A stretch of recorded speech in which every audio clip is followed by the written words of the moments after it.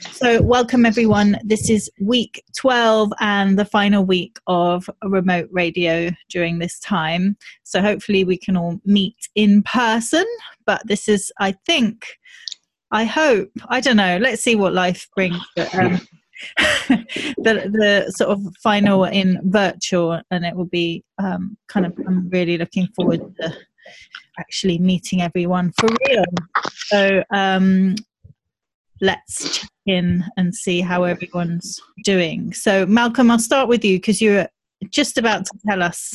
Well, yes, I think I was just going to comment on this remote radio, really, as it's the last one.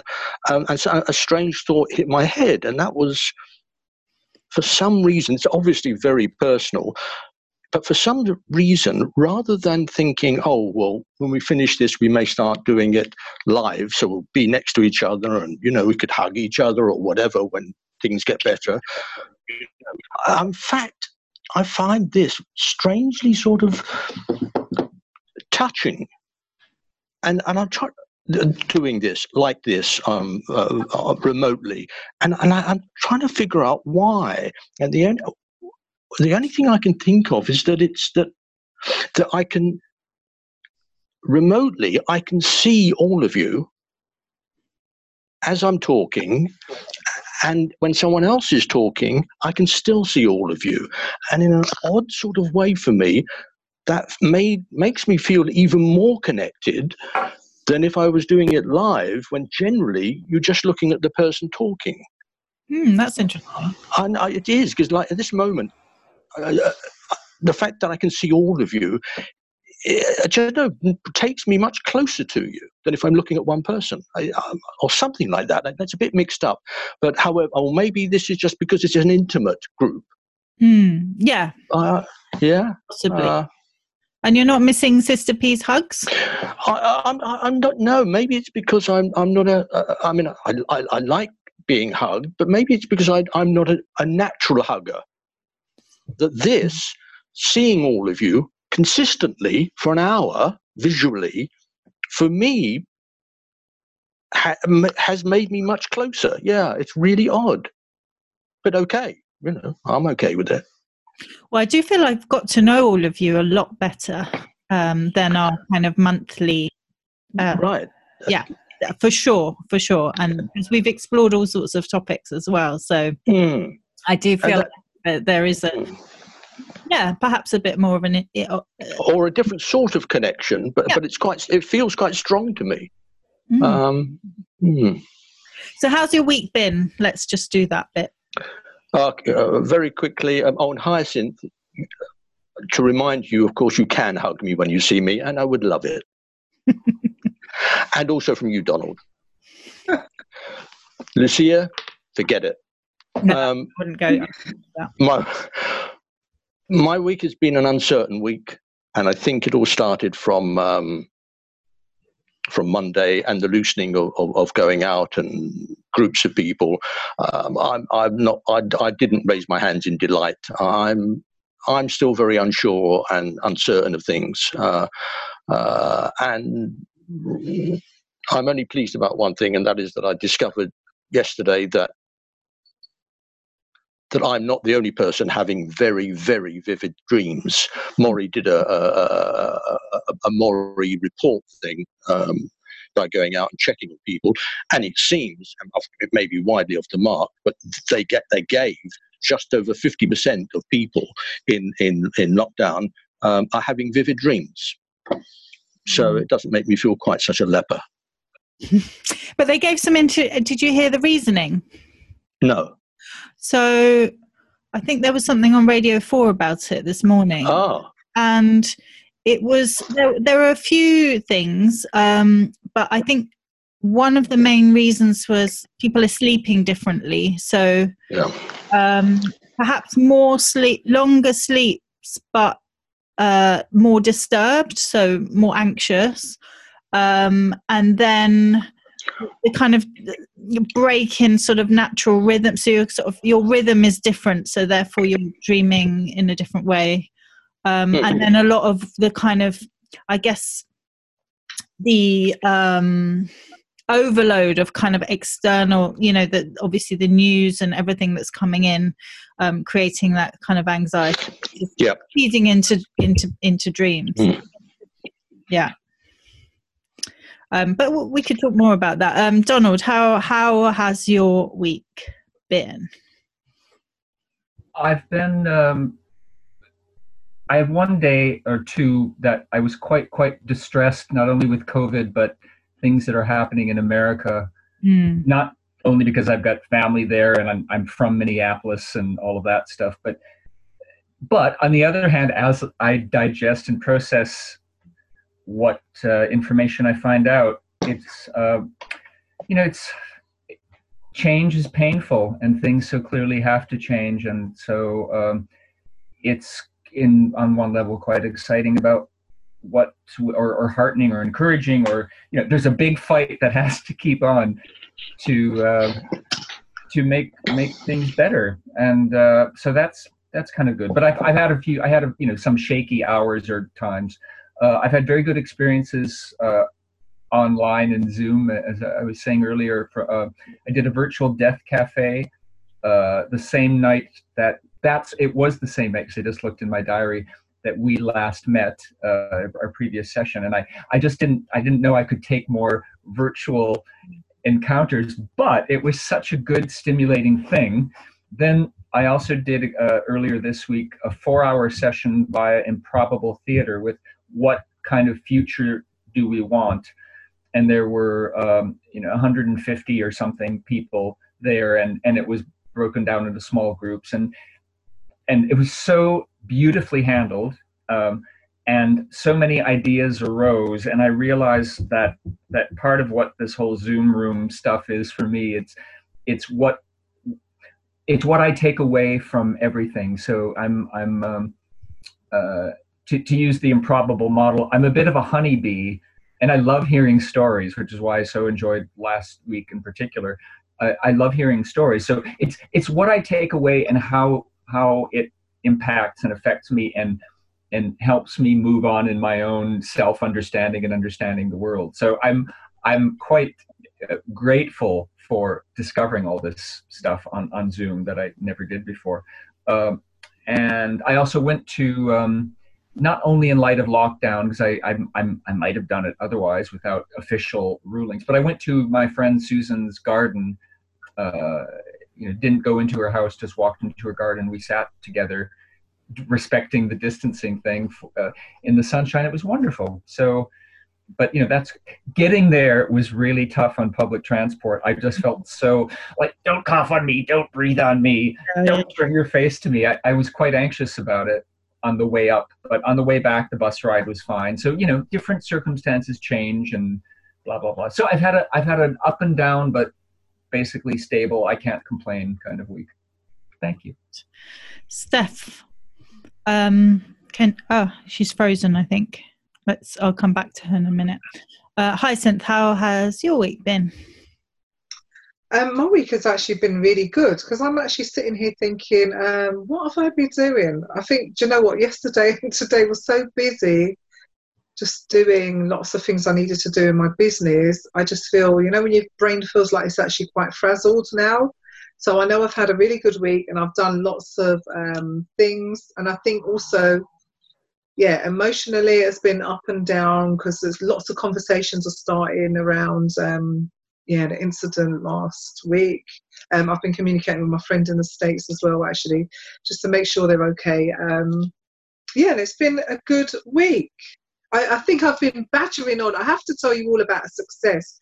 So I've been badgering on with my school, local authority, about supporting my son.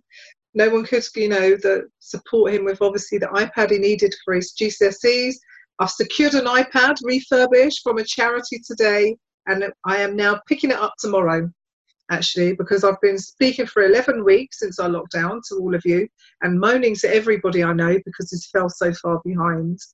And just approached an organisation who actually have been securing iPads and laptops for children. And because I'm not in a position right at this moment to buy him one, we've managed to get one. So I'm so pleased about that. I just thought that's been like a long battle, actually just so that I can catch him up with that work, that GCSE work. But yeah, everything else is good. Excellent. Well done on that. And it's quite nice to sort of, after all that battling. Yeah, exactly. No matter how small, it's like, oh, I've done it. It was worth it. Yeah, I must say, I did have to involve the local councillor and the mayoral cabinet this week as well, and local authority people as well as the school. So I just thought, my God, I literally blanket emailed 8 of them and said, somebody sort it out. It's been causing me stress for 11 weeks. This is what's been happening, blah, blah, blah. And it wasn't sorted out via them, but the local councillor is, I am having a discussion with her tomorrow. But obviously and with the school, I told them now I've actually now managed to secure one outside of the school, obviously with an organisation. But hopefully it will just make people think about other ways of working with parents and children with special needs, because it's stressful for everyone right now. But for parents who are teaching, it's stressful. And for parents who are teaching children with special needs with no resources, it's super stressful. Yeah. For sure. So that's my little rant. Looking forward to today's session. Thank you. Steph, we haven't seen you for a while. How's it been going? I think my connection is really bad. I'm not sure if you'll be able to hear. We can hear you for now. If it cuts out, then I'll move on. Give it a go. Okay, brief. I'm just quite overwhelmed with what's happening in the US, but also a reminder that it's not happening just out there. So trying to think of ways how we can do things here on the ground, locally. Still doing a bit of volunteering, which is always great, to be around people and get out of the house. And sorry I haven't been on the few last sessions, and it was actually after the first time I joined. So I'm looking forward to see. Yeah, are you? Have you gone back to work? No, not yet. No, still no work. So very confused about what we're supposed to be doing, and every time I go out, I actually get quite anxious about the crowds everywhere in the parks. And so I'm kind of carrying on my way as much as I can. Yeah, I mean the crowds, especially around us, kind of in Hackney. It's quite overwhelming. When was it? I think I went through London Fields on Saturday, Sunday. Oh my God. I mean, I just cycled through, but I was just like, what is this? It's insane. Yeah. Okay, thanks. Yeah, your connection is quite bad, but we'll try and include you as much as possible. Antonia, hello. You're muted. You need to unmute yourself.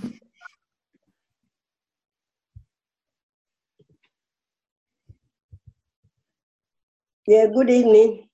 There you are. We missed you. How are you doing? I'm fine, thank you. I do not know. There's so much mixed messages, when they said the lockdown is off or part of it. For older people, I do not know. I've been having a conversation with my friends, and they're saying they're staying put because they don't know. They're more confused than when they said everybody should stay at home. So, and that is the way I feel, because you don't know what is normal now. You don't know how to go about it. And like Malcolm said, it's more confusing than before, because before you know that it's going to come to an end, but the way that the government is saying and them doing something and telling us to do another thing, it's been utter chaos. And people you just have to use your own wisdom. You just have to use your own mind. For me, it's not about what I'm going to do when I go outside. is what other people are going to do. Like you said, you went through, London Fields, as if there is nothing going on, and there's no clear guidelines and nothing whatsoever. So it's up to people to manage their own affairs, I think. I'm not going to rush out and say, I want to do this. Most of the time, like today, I've done a Zoom, maybe every day, almost maybe 2 or 1. And I've just said, no, that my life cannot be like that. I don't want to be talking to be, I want to feel people. But as Malcolm said, this is really good because I can see everybody. And I can, yes, we share cakes and we drink tea and we have pizza or something. This is, you're not making too much effort. So you're ready to sit down and just listen. If you have to travel to go somewhere, you might say, oh, it's going to take me this. How is the transport going to be? That is an added, thing that you don't want to take up in. I would like very much that even if we don't take this on board, we can incorporate it, say we can have virtual, sometime that everybody, and, that is something I would very much like you to put in mind, Lucia. Okay. Noted. We can do this because it's more homely, it's more, I feel really comfortable because I'm in my own home. Yeah. And we're still doing what we normally do when we meet. Yeah. Okay. I have taken that on board and Thank you. Maybe not as regularly, but for sure. Yes. I'll integrate it. Amar, I haven't seen you for a while. How's it been going? Not too bad, thanks. Yeah, sorry, I've just been, Thursday's been an odd day. Well, it's just a busy day. It's not necessarily odd, although every day seems to be a different shade of weird at the moment. You got to roll with it. What else can you do? Yeah, so work's been picking up. It's been right. Nice to be back on the call, I suppose. Nice to see a few more faces. I've been going out a bit more, so that's not necessarily as big a problem as it was a few weeks ago. But going on public transport's been interesting. I'm definitely going to put an order in for my mask. I hear it's mandatory, isn't it? I saw something pop up on my phone earlier. Apparently everyone 15th of June, though. Why now? 15th of June? I don't understand. Yeah, well, they're behind the curve, aren't they, on everything? So I think there's panic ensuing and people are going, what the hell are we going to do? And some experts are saying now this is one way to make ourselves marginally safer on public transport. So I guess I'll fall in line. I just cycle. I haven't. I think I took a train once, but that's it. I've just been cycling. Luckily, I haven't had to face the. I was on a bus yesterday. Nobody wanted to go upstairs. It started out fine. There was like 2 meter distance between everybody, and then everybody decided to stay on the ground floor. I thought, what the hell is going on? I'll go upstairs then. Mad. Oh, sorry. Hang on, Malcolm. You need to unmute yourself. You're speaking into the. I was just thinking that the other day. I was thinking of getting a kid's scooter. Yeah, I can see to you. Travel. Yeah, you can see me on a scooter. Definitely. On a kid's one. Actually, I know you want to go into a subject. Can I just quickly mention something that happened in the park with a child about 2-3 days ago? It's something I hadn't thought about at all, hadn't crossed my mind. And that was, I was in the park. There was a couple with their child who I subsequently found out was 6 months old. As I passed, she turned her head and looked at me very quickly. And that was great. So I looked at the child and said hello and started talking baby rubbish to the child. The child looked at me, teeth and mouth open wide and eyes wide and smiling widely. wow, what an amazing kid. So I carried on talking. And as I carried on talking, the kid got more and more animated and more over the top. I thought, this is 6 months, this is a young child. I know some kids are forward, but this child is like, basically really wants to communicate with me on a really strong level. And I then said to the parents, you know, your child is amazing. I mean, she's really trying to really make contact with me. It's like she won't let me go away. And he said, well, that's because she's not seen another human being other than me or my husband for 6 weeks. And what had crossed my mind for the very first time, but all the things we moan about and all the, you know, older people and families and single people, and that is, if families have young children, you know, just a couple have a child of that sort of age, and they've been in lockdown since the beginning, that's right. They explained to me that my child hasn't seen another human being other than her mother and father. So we've only just come into the park, and you're the second person that's happened to, that the child was wide-eyed for another human being. So the one thing I've realized is that 6-month-old babies are also losing out an awful lot of life and loving and connecting with other than their parents. And I don't know. I mean, I just couldn't go. I was transfixed. It was like she would not let me go. It was very, very young. Anyway, sorry. That it was just a lovely moment and made me understand something that I hadn't thought about. Yeah, I think there's been a bit of research about kind of neurological development, especially with very, very young babies, and them not, you know, or newborns, or, you know, who've been born into this world at this moment, and not having that contact, is, you know, what impact will that have later? It's, you know, it's an unknown. It's interesting. But if they're newborn, the contact of mum and dad are sort of enough for a certain amount of time. Yeah, so maybe. But I think I think with the 6-month-old, they're developed enough to want to make contact elsewhere. Yeah, and I think that's why it was so, you know. Anyway. Well, sort of a segue, tenuous segue into. So we kind of started talking about this last week, and so I thought, why not carry on the conversation? So the topic is kind of thinking about aging, or not aging, but getting older, you know, and we all, like, it's happening every single day. Like, we can't avoid it, unless there's a magic pill that I don't know about, but I don't think that's the case.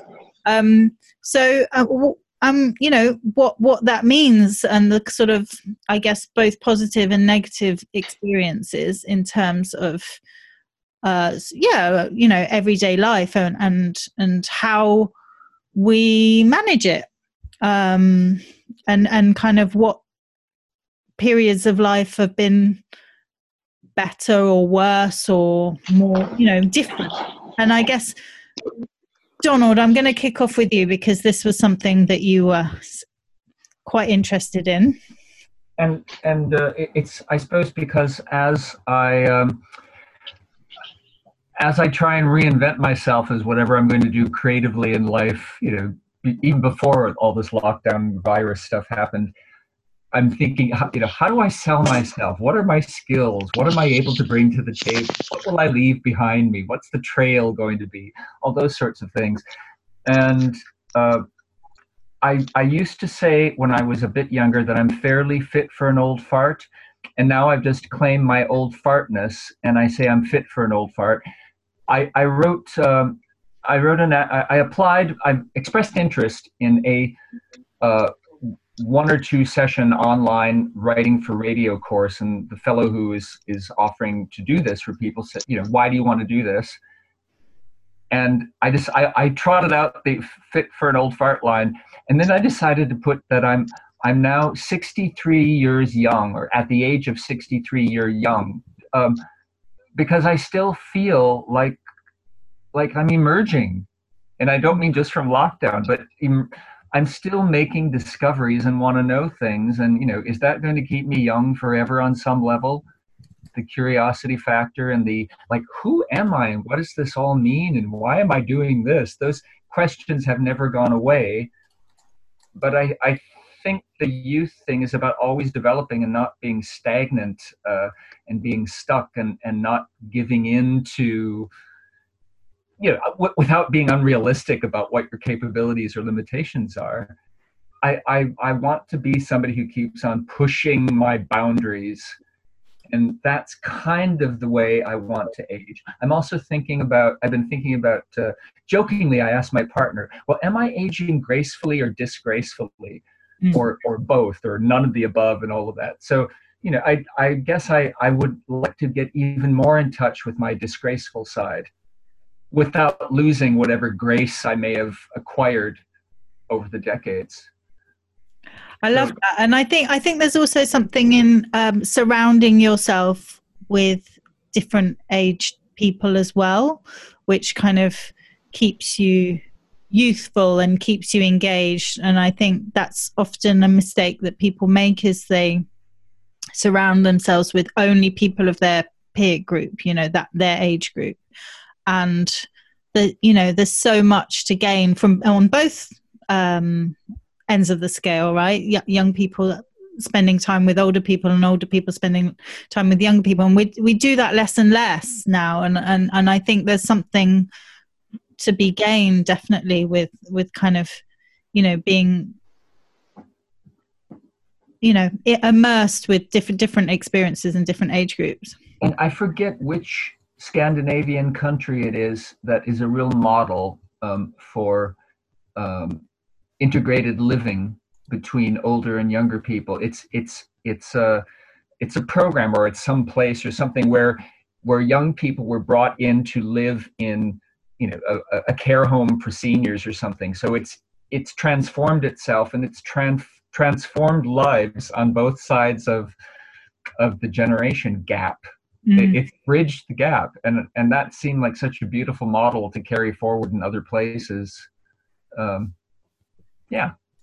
Yeah, Malcolm, you were agreeing there, and I know you have quite a kind of strong philosophy about having conversations with young people. And I mean, I think it's probably easier for me because I don't have. I mean, there's a number of things that are easier for me, and that is not is having sort of a certain amount of. This doesn't mean to say this. I don't think this is necessarily the right way, but it's happened in my life, and that is I have probably more freedom because I don't have many responsibilities really in life, and that sort of made it easier for me to make connections with younger people. And I only really begin to get stimulated by younger people, really. I don't just mean sort of in their 20s, but I mean people like Hyacinth and people on this platform. It seems to me that my curiosity is always interested in what younger people have to say. Half the time I don't agree, but that also is stimulating because it means I can then challenge or ask questions, and then there's a sort of a to and fro of ideas and thoughts, and that sort of feeling keeps me and my brain, and has for many, many years, not worrying too much about age, to be honest, and about getting old. And I mean, all the stuff that the people of my generation often talk about getting old quite a bit, and much of it is to do with a physical thing or illness, and I understand that completely. But I think for me, while I don't have major physical problems, just age-related stuff, it seems clearer and clearer to me. The only thing that's going to keep me going in my life and be happy in my head is actually getting my head stimulated as much as I can with people who don't irritate me. And often that is to do with younger people. The only other Zoom thing I do, I joined purely and simply because it's an East End community thing, because it's to do with different generations. And I feel relaxed with that, like I do on this platform, because we have different ideas and different ages. I feel relaxed, therefore I get stimulated and therefore enjoy it. But my main loss to do with age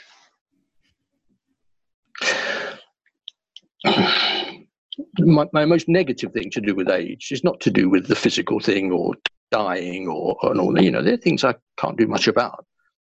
It's to do with loss. And that is, it's to do with being alone and being in a family. Being in a family, when a friend dies as you get older, terrible loss and very sad and harrowing, etc. But that person has family left to comfort them and to support them through the sadness and through the loss. If actually you're alone when you get older, of course I'm being a bit personal here, or all the time probably, but because I can't speak for all the old people, they're in different situations. What happens if you're my age and you don't have lots of friends through choice, and you only have a few very, very close friends? If one or two of them die, you can't go to family if you don't have family for comfort and solace and support. So that loss is the one that reminds me of age and aging more than anything else. And that's not to put down the idea of the sadness that people in families have. It's just a different situation. But my idea of loss is that. That's when I feel about aging most, when one of the half a dozen good friends dies. I then think about my own age. I'll get to joyous things later. Does anyone want to add something to that or comment? I haven't read the, I forget where I found it. Anyway, there's some organization called Adults Without Children, and I think they're advocates for, supporters of, disseminators of information about what that means, because that is a way. It's a big concern for some members of my generation and older and younger and whatnot. If you don't have, because Malcolm, were you an only child? Do you have siblings that you're? It's probably for another program, but I had one abusive brother, so I sort of don't consider him a brother really. I mean, I haven't seen him for 35 years because I did that. I elbowed him out of my life really. No, I don't want that sort of love. And so no, really, if you know what I mean. I do know what you mean, but I asked that only because of the notion that it's not only adults without children, but it's if you happen to have no close family members. My older sister, whom I was very, very close to, like a second mother, she died 25, 26 years ago, and I'm pretty much estranged from my older brother, but I have a daughter and now grandkids. My grandkids are obviously going to be taking care of me when I get older. We haven't discussed that yet, and I'm joking, of course. And other family members and good friends and stuff. So I guess I it's interesting to hear your perspective. I really am, different because it's somewhat different from mine and radically different. And that's why stumbling upon that Adults Without Children on Twitter or something, I just thought, oh, okay, well, there's another avenue I don't know a lot about. And so go carry on. Yeah. That's all I wanted to say initially. Donald, don't get me wrong. I'm not feeling sorry for myself. I'm putting forward that we're all different. We're all in different situations, in different circumstances. And the idea of loss and aging affects us differently depending on what circumstances we're in. Yeah, I got it. Antonia, how about you? You live with your granddaughter, right? So you've got.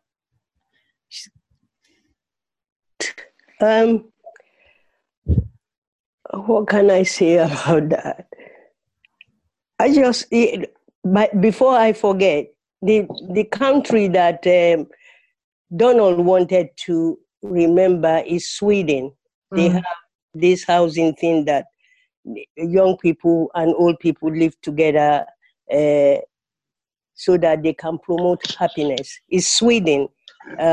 Yes, I think I am a bit fortunate because I have children who have got children, and they are working. So most of their early years, they used to come to me all the time. That even people will ask them, do you live with your mom or your grandmother? Because they're always with me. But now, the first three, they've grown. You know, the eldest one she will be 24, and Mia is 22. She's just gone 22, and the other one is going to be 18. But there are three that are behind that are really under the age of 15, or two are below 10, and one is about 11. So, and they've moved away, far away now, that is very difficult. But I still have the connection because I FaceTime them sometime, and we talk on the phone, and they are missing me, and I'm missing them because of this lockdown. I don't have problems with that part. There's no loss. But I will go back when my husband died 11 years ago. After 42 years, I thought that was it.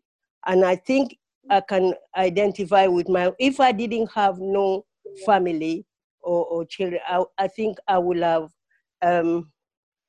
been so lonely, and really it would have taken me longer to get out of it. Because my children, it happened in summertime, and they had 6 weeks holiday, and all of them came to my house. My grandchildren just came, and their family just left them, and they come in the evening, they bring food, and all the rest of everybody was so helpful. So that loss, the impact of it was minimized in a way because I had people around me. I can, but if I go back to when I first came here, my brother and myself, we were 2 out of 6 siblings who came to, from Africa. And when he passed, he was only 36. I cut off everybody because it's as if my whole life was taken. Because when I came, he was the one who met me at the airport. When I'm not in my dig, in the hostel, I go to him in Gloucester to see him. He always send me ticket to come, and weekend I stay with him and his wife and come back to go to college on Monday. And I didn't want to. I said, why? That is the only connection I have with my family, and it's gone. And that took me a long time. I didn't speak to anybody from home. I just cut them off. I know it's hard when you don't have anybody as such. And when friends, when they pass, or anybody that you have relationship with, it's always sad and it's always painful. So, but we just have to manage things. I didn't think I would be able to cope when my husband died, because I can say how many times in that 42 years that we were apart, everything we did together, and that really, and people were really worried about me, but I came out of it. So you just have to take life as it comes. Now, I'm more pensive about my life. There are not many things that is worrying me. For Mia, I know she has to go out and make a life for herself. Even now, because she's going back to work, and we do not know how it's going to pan out, whether she can go out and come back in. She has to move and stay somewhere so that we will know clear guidelines what the government is doing. So that sort of upheaval and things that is going on that is beyond one's control is something that is worrying, And for older people, it seems to think their life is being taken away from them, and decisions that affect them is more limited than before when they're younger. That's how I feel, yeah. Can I ask you a question? It's sort of related. I guess I can open this up to everyone. Are you the person that you thought you would be when you were thinking of you at the age that you are now? It never occurs to me because I'm always on the go. I just think it's really, it must be such affecting to say, I thought, one is invincible. You can do anything. And nothing will face you, that if you put your mind at it, you will do it. That is the sort of things that are instilled in me. And I take that ethos, that notion in my head, that to say nothing can beat me. I can do all things, through the one who created me, who give, all things I can do if I put my mind to it. Because human beings, we've got this resilience that if we really try, no matter what age, you will be able to. Physically, it might be, be impossible, but mentally, if you put your mind to it, you will be able to do something and get some results from it. It's always profitable. You might need to adjust your expectation and to say, that, well, maybe this, but realistically, you will still be able to do something. That is how I look at it. I know I cannot do a marathon now, but I can jog around the park and still get my exercise. I know I cannot. There's some things, there will be limitation, but you can walk around that and still get some sort of pleasure and some sort of positive result from it. That's how I feel.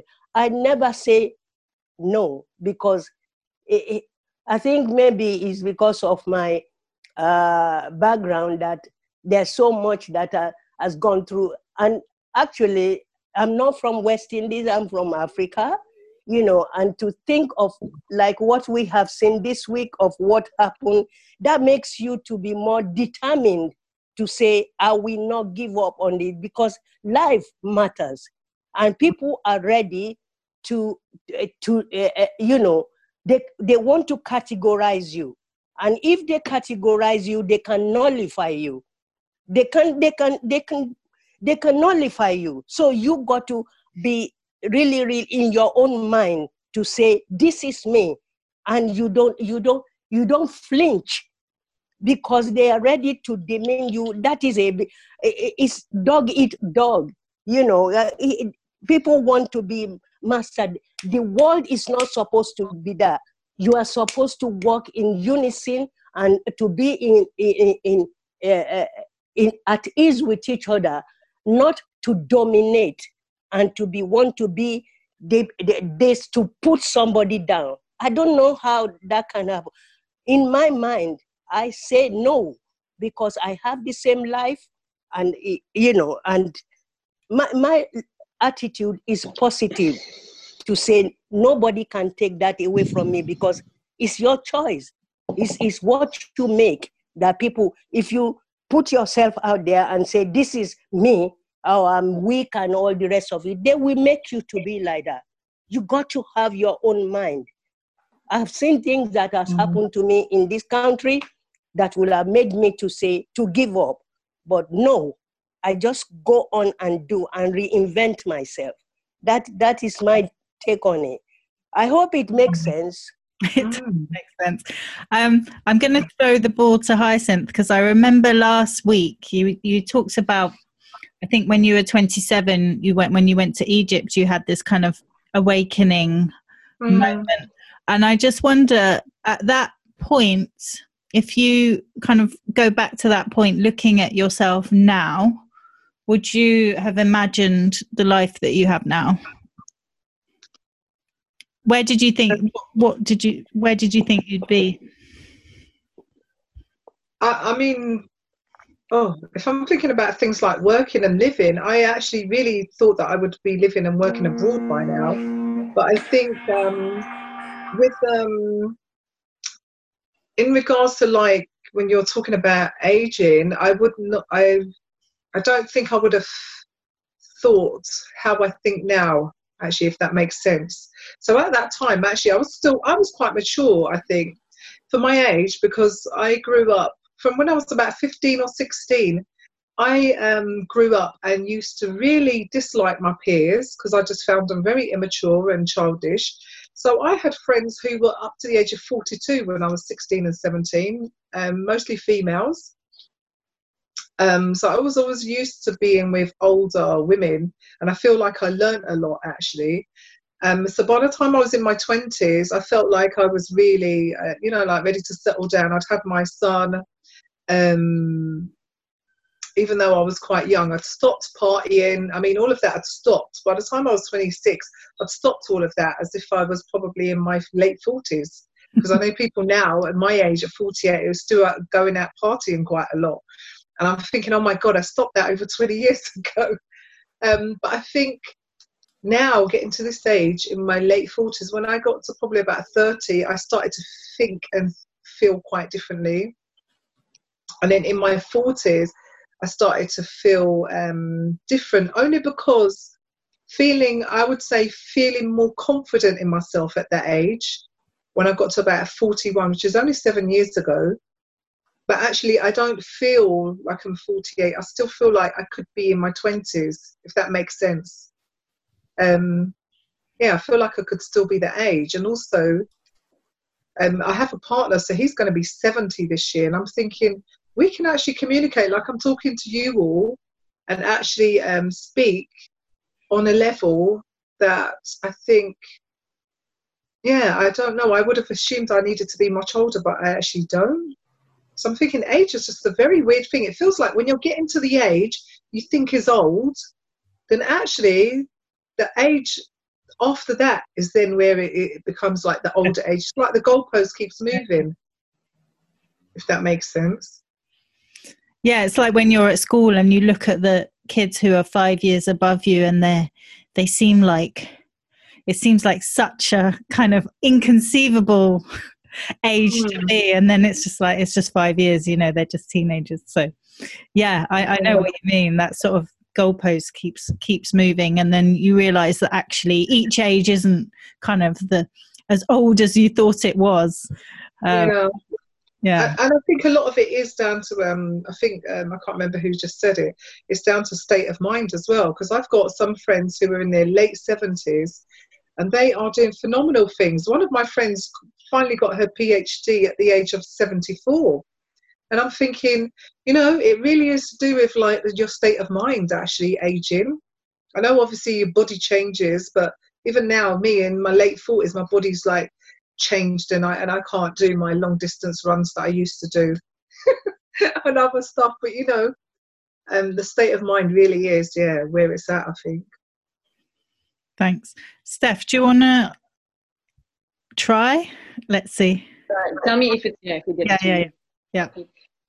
I think just relate quite funny to every person that's been commenting before. And I remember looking at my dad thinking, oh my God, he's 40, and he's like a grown-up man. And now am I 30? I never remember as well, and I have to remember my age. I'm 38, I think. I'm going to be 39 this year. Or am I 37? Anyway, I'm in my late 30s, and it's growing up, I was often told I liked being around older people, and I really like actually being around elderly people.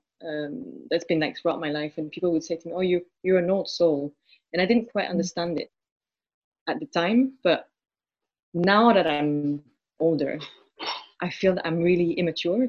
So it's quite a strange thing. Now I look at myself and think, you're still that little girl that's trying to make sense of who she is and navigate the world. And I think there's maybe something also as a woman. I guess it's different for every woman, but becoming your own woman and taking your place in the world as a woman.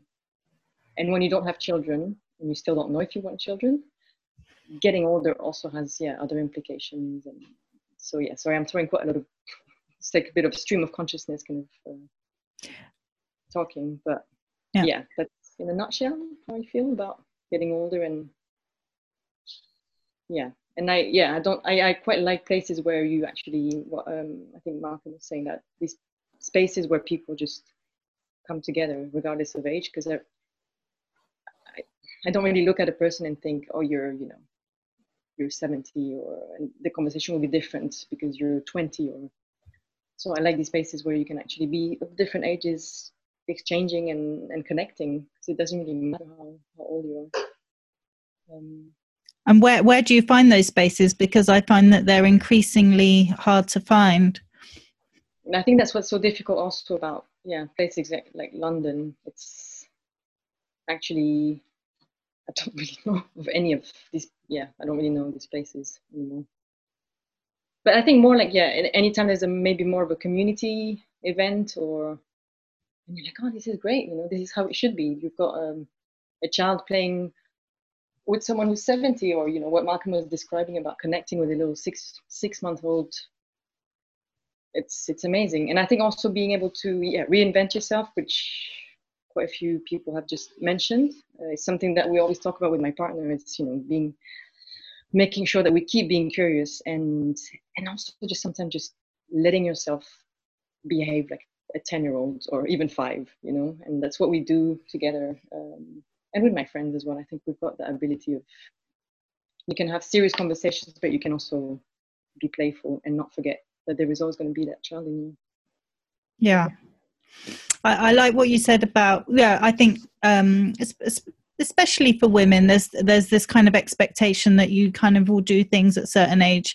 And, there's the kind of, obviously the pressure to have children because you can't have them at any, eternally, so that there's the cut-off point. So there's that kind of pressure of people asking okay, so when are you going to have children? It's not are you, it's when, which is interesting. There is that kind of constant expectation, and then it goes. I think once you get to a certain point, it's like, okay, you're not, fine.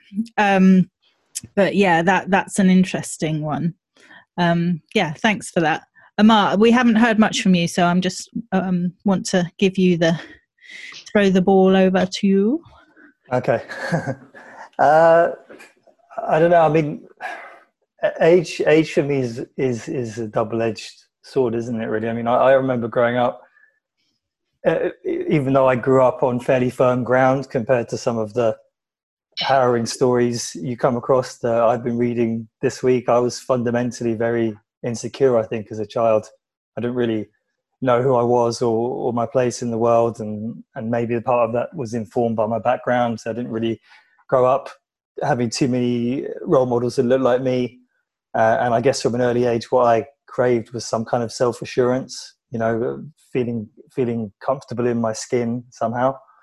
And it's something you do read about quite a lot when this topic crops up. There's a lot of people, particularly from minority backgrounds, people that are in that in-between state, they crave that sense of belonging, that sense of self-assurance, and that can take a lifetime to achieve. So when I was young, if I wanted anything, that's what I wanted. I think I just wanted to feel as though I was confident about who I was and what I believed in and what I was all about as a person. And in the context of aging, that's been one of the real advantages of getting older, that I feel as though, it's a work in progress, but at 40 years old, I'm getting closer to that point for sure. But the downside of aging also is that you have to say goodbye to people, right? You experience more and more loss the older you get, and personally, that chips away at you quite a lot. I feel myself wearing the more that happens, and that's not just death that you experience; it's also friendships as well. The people you have to say goodbye to. And as we get older, it's harder to make friendships, as I'm sure some of the people in this group will attest to. I feel the same way. I put myself about as much as I can, but it's not like when you're growing up, right? It's very hard to feel that sense of companionship in the moment, and the joy of being together and making friends for the first time. But it's something that, like, nonetheless, you crave and you try and go after as you get older. But the attitude, I guess, is what sustains me to try and feel youthful in attitude. As much as society tries to look at age through the prism of looks, that is, to me, what aging gracefully is all about. It's approaching life with a hunger, with a curiosity in every aspect. And there's still so much that I want to do, that I look forward to, that I haven't done yet. But it's a delicate, complex thing for everybody, I think. Thank you. Yeah, I think that sort of that I hear that a lot, where there's a moment where you're kind of, that insecurity just goes, and that is something to do with age. Like, you can't deny it. Obviously some people, continue in that kind of insecurity, but I think most people that get to a point where it's like, okay, this is who I am, and I'm okay with it. And sometimes it takes quite hard work to get to that point, but that does seem to go with getting older, and you get to a point where you're not kind of constantly seeking approval, which I think is something that you've got so little personal experience to go on, haven't you? So you're going on other people's experience, and it's very hard for you to appreciate that, take it in, believe it when you're younger. But as you get older, you obviously acquire more life experience, wisdom, as some people call it, and that can instill confidence in each of us, right? So that's something to try and build on as much as we can. I mean, peer pressure as well when you're growing up, right? It's a horrible thing, peer pressure. I'm not saying that it disappears completely, but peer pressure is nothing at 40, 50, 60 compared to how it was when you're growing up as a teen. Being a teen can be horrendous, awful. Remember how nasty people were when you're growing up. So in that sense, it's good to get older. It's good to realize that you can be your own person. You're not at the whim of idiots. Yeah, hopefully. Less idiots. Less idiots. Yeah. Does anyone want to react to anything that has been said so far? Yeah, Donald. Oh, I've been taking notes because, again, this is sort of what I do. We're like mirrors for each other, and we're looking on these screens. These screens are like mirrors, and I realize, I can look at each one of you and I see I fragment and fracture off of your reflection. So I really have appreciated that. No, a lot of things. I was thinking about, I was reminded of being, I was in my mid-30s, and my sister, 14 years older, we were walking towards my mother's grave. And I remember thinking, this isn't so much about age, but it is actually. I remember thinking, God, we're the most important people here right now, because we're the next generation. I've just moved up into that place now that to whatever kind of influence I might have within my family, but also within society. Also, after my sister died, just 2 years later or so, one of my recovery modes was to go to this organization called Pathways, which provided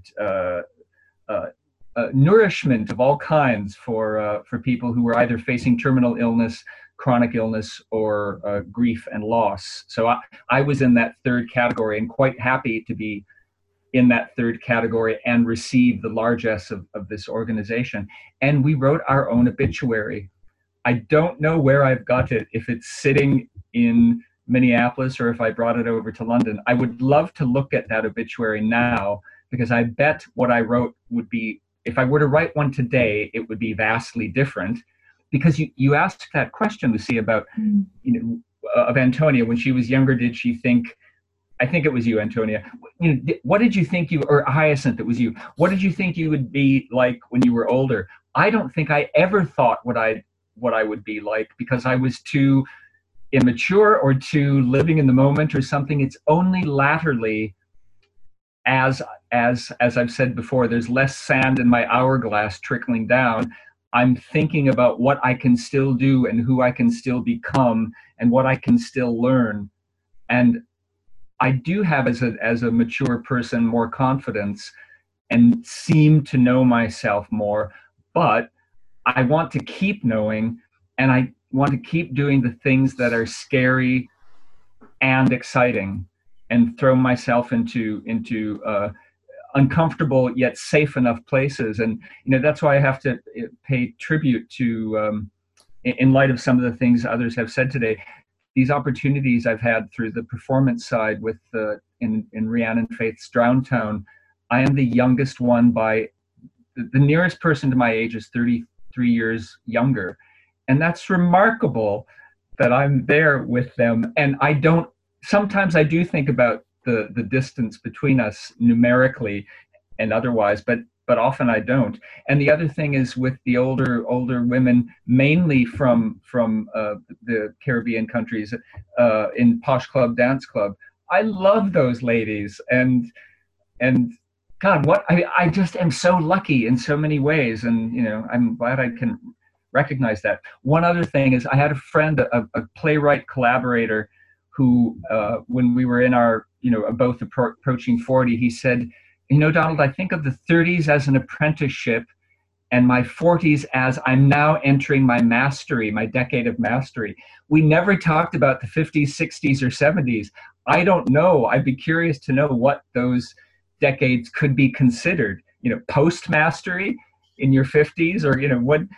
I know the demarcation lines are going to be different for everybody, but just that neatness of the decade and what that might mean. And Steph, you were saying about child stuff.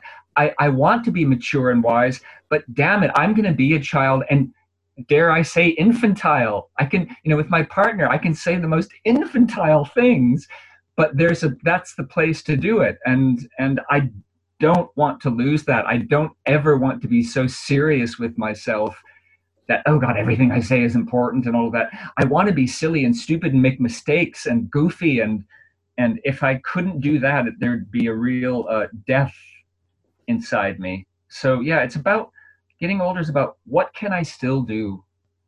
What do I still want to do? What can I still do? And how can I work with that? Take it away, somebody. Yeah, I love that. And does anyone want to? Just one little thing that everyone can try, I guess, if their knees are okay. But what we do sometimes with Costas, and I also do it on my own, is just I skip down the road. So it's very strange. I don't know, maybe it's just me, but when you start doing it, there is something, maybe because it's all taking you back to a different time of your life, but it's so joyful to just, it doesn't have to be, huge skips and leaps, but just that thing of, and it doesn't matter if people are watching you, it's like actually this thing of what we can do because of what age we are. Yeah, I think it's definitely something society just imposes on you. So the more you liberate yourself from that, or dancing at the bus stop if you feel like, or anything, that's maybe not just to do with, yeah. I skipped in the park, in Finsbury Park, with Alan the other day. He wasn't skipping, I was doing the skipping, and it may have only been Alan and the ducks and the geese who were watching, but I do realize, and this goes back to the being, living alone or not living alone, or who's around you. And I've joked with him about this. I do have a captive audience. I give a performance of some kind every night for him, and he can't get away. And it's not just because of, I'm his carer, but it's the whole lockdown thing. But I'm really lucky to have that. I'm honing my performance skills at home to an audience of one. Yeah, that's great. Your skipping comment reminded me of, I can't remember where I read it. I think it might have been in a novel at some point, but it really stuck with me. That moment when, yeah, I'll come to you in a sec, Malcolm. The moment when children stop running and start walking is such an, it's like it's sort of moving out of that free childhood into kind of being self-conscious and walk, because there's children just run and then suddenly they start walking and there's a kind of something that happens there. So I just thought that was, I don't know, there was something quite lovely about that kind of thinking about that transition. Malcolm, you were about to say something. I think you need to unmute yourself. Yeah. What a shame after an hour. It's the first time I really realised my age. I forgot what I was going to say. So short-term memory is what I'm talking about. What a shame. I blew it. Oh, bugger. It'll Oh, come back. no. It'll come back. Yeah, it will. It will. I'll remind myself of what I said to someone a couple of days ago when they asked me how I felt. And I just said, childlike. And that's how I was feeling a couple of days. And I think a few other people here have mentioned being a child. And really, I mean, if I want to talk just for a moment about my life in terms of how you feel about yourself, I like many of us, I can be very serious, I can be witty, I can be stupid, I can be irritating. And I don't give a shit as long as I don't lose the occasional childlike feeling and behaving like a child and being accepted for that and not caring whether it's accepted or not, but just that feeling of being a child. It's a wonderful feeling, and it's exactly the same if you believe in it and you're not embarrassed by the child in you and you're not self-conscious about the child in you. It's exactly the same as when you see a child in the street. You see lots of them all the time if you have your eyes open, that they are being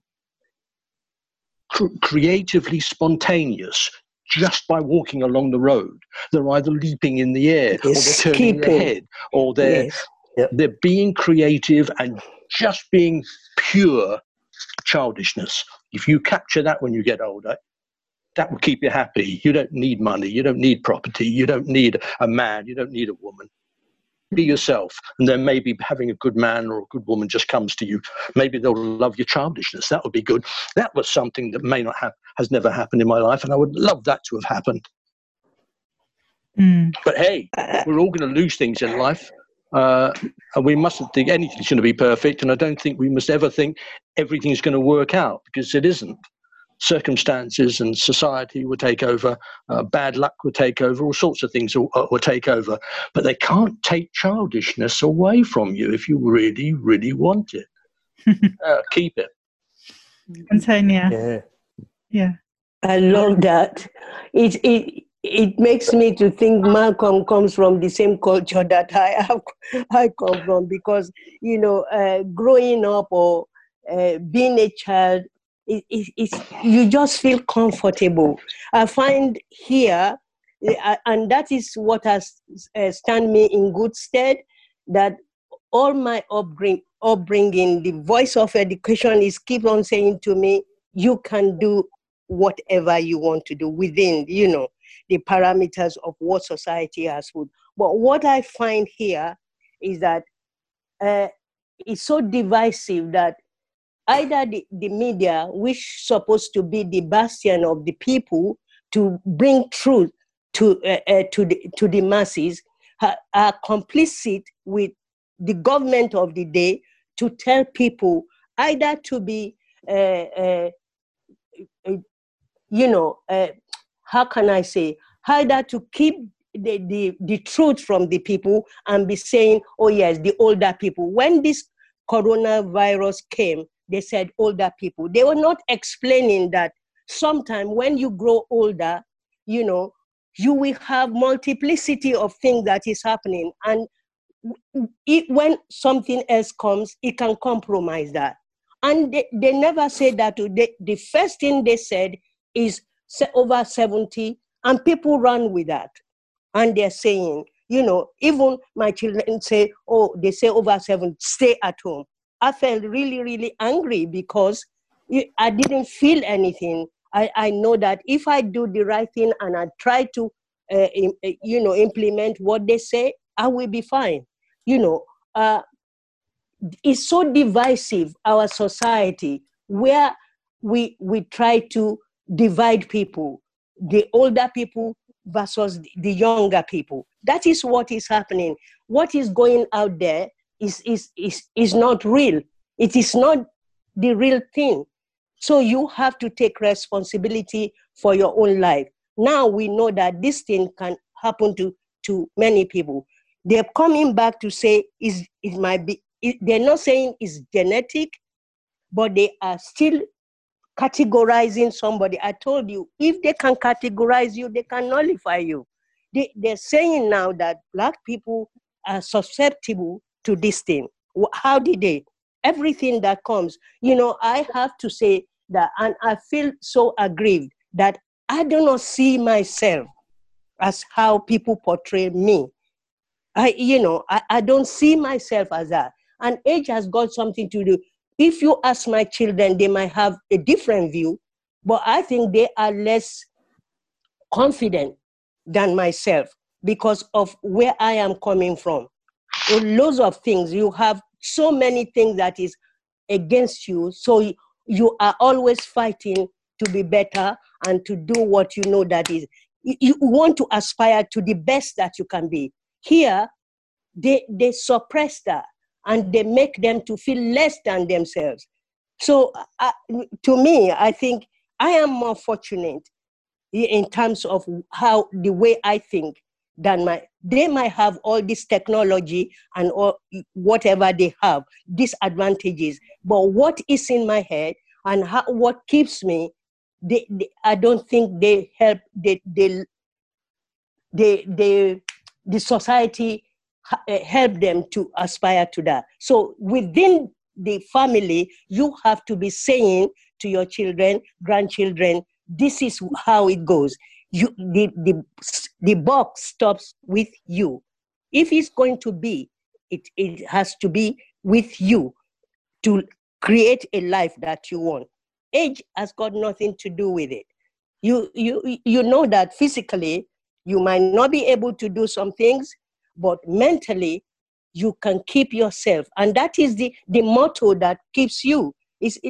You see, this body is just a tabernacle. You can abuse it and put things in it that will make you, if you abuse your body, it will come back to abuse you. If you keep on smoking or drinking or doing whatever that you know is not good, because this is a temple, but it's your mind, your mind. How are you, regenerating it? How are you making it to work for you? That is what is the point. You can be 100. Look at 100 and something year old who walk around his house and raise millions of pounds for you. He is working on the Zimmer frame, but he did what he did. That is my. It's not about age. It's about the state of mind. The state of mind. Everything else it pales to insignificance, because if the mind is not working, look at Hawkins. He couldn't move, but he was still impacting his world till he went. This man was still talking. He found technology to his own advantage to communicate what he wanted to communicate. So we shouldn't, confine ourselves about age, about loss. That is a process that will happen. We know when we come, we are going to die. So it shouldn't be something that we should be afraid of, because inevitably it is going to happen. But within the parameters of the life that you're given, make it count. Let it count. Impact somebody else. Not make the world, but around you, your family, your neighbor. Do something that will make somebody else's life better. We're too insular and too parochial in our outlook. It's me. Me and my dog. No, it's not you and your dog. It's you and you, because you have to impact the world.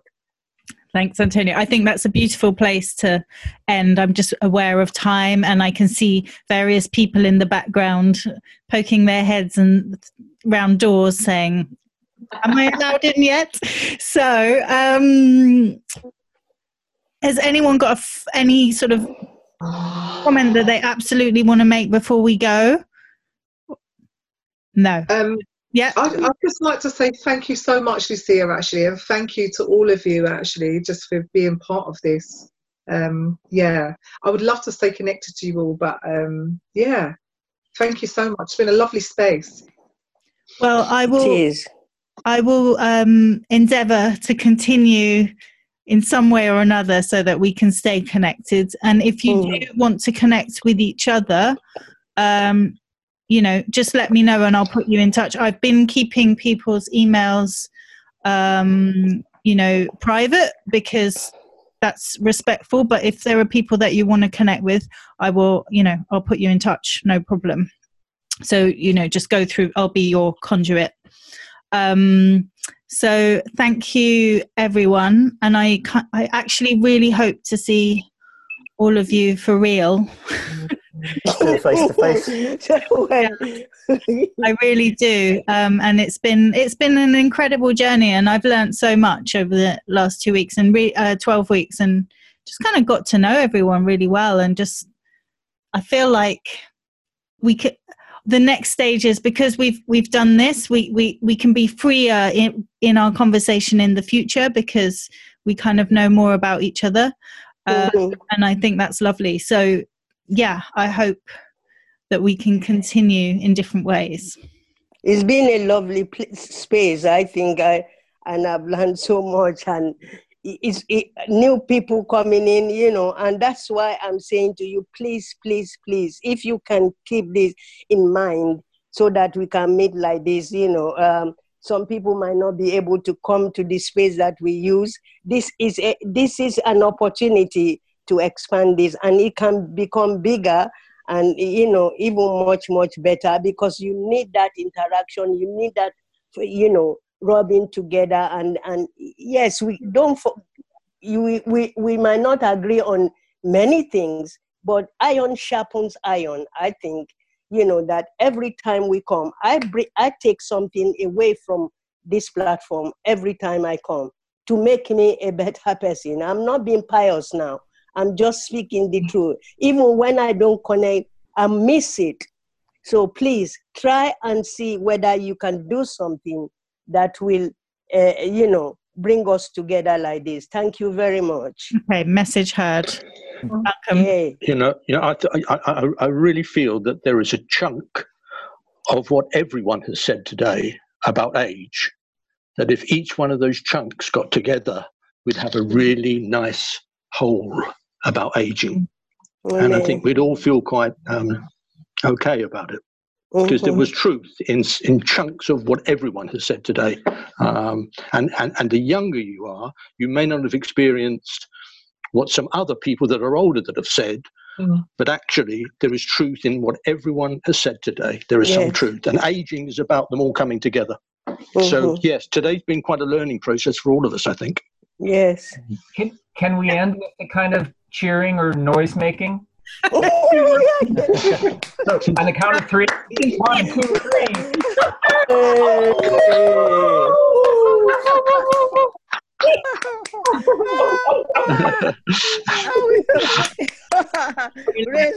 Excellent.